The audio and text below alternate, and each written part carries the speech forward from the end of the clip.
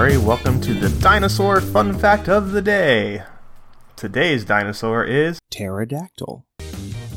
The true species name is not pterodactyl, but instead is Pterodactylus antiquus. Most refer to it simply as pterodactyl.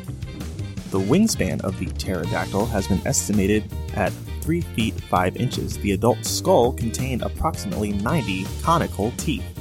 The pterodactyl had a crest on the skull made up of soft tissue, which extended from the largest opening of the skull to the back of the skull. Because the pterodactyl can vary greatly based on their maturity or age, some scientists mistook them for different species. However, it has been determined that this is simply due to growth stages and the fact that specimens have been found for all ages of the pterodactyl. The pterodactyl is one of the first pterosaur fossils ever identified. The first was described in 1784 by Cosimo Alessandro Collini, an Italian scientist. The fossil was found in Bavaria in Solnhofen limestone. Cosimo did not determine that the pterodactyl was a flying creature. He speculated that it may have even been from a sea creature after ruling out birds or bats. The belief that the pterodactyl may have been a sea creature continued on into the 1800s. Paleontologists do not refer to the species as pterodactyls. The word has become the common term for pterosaurs.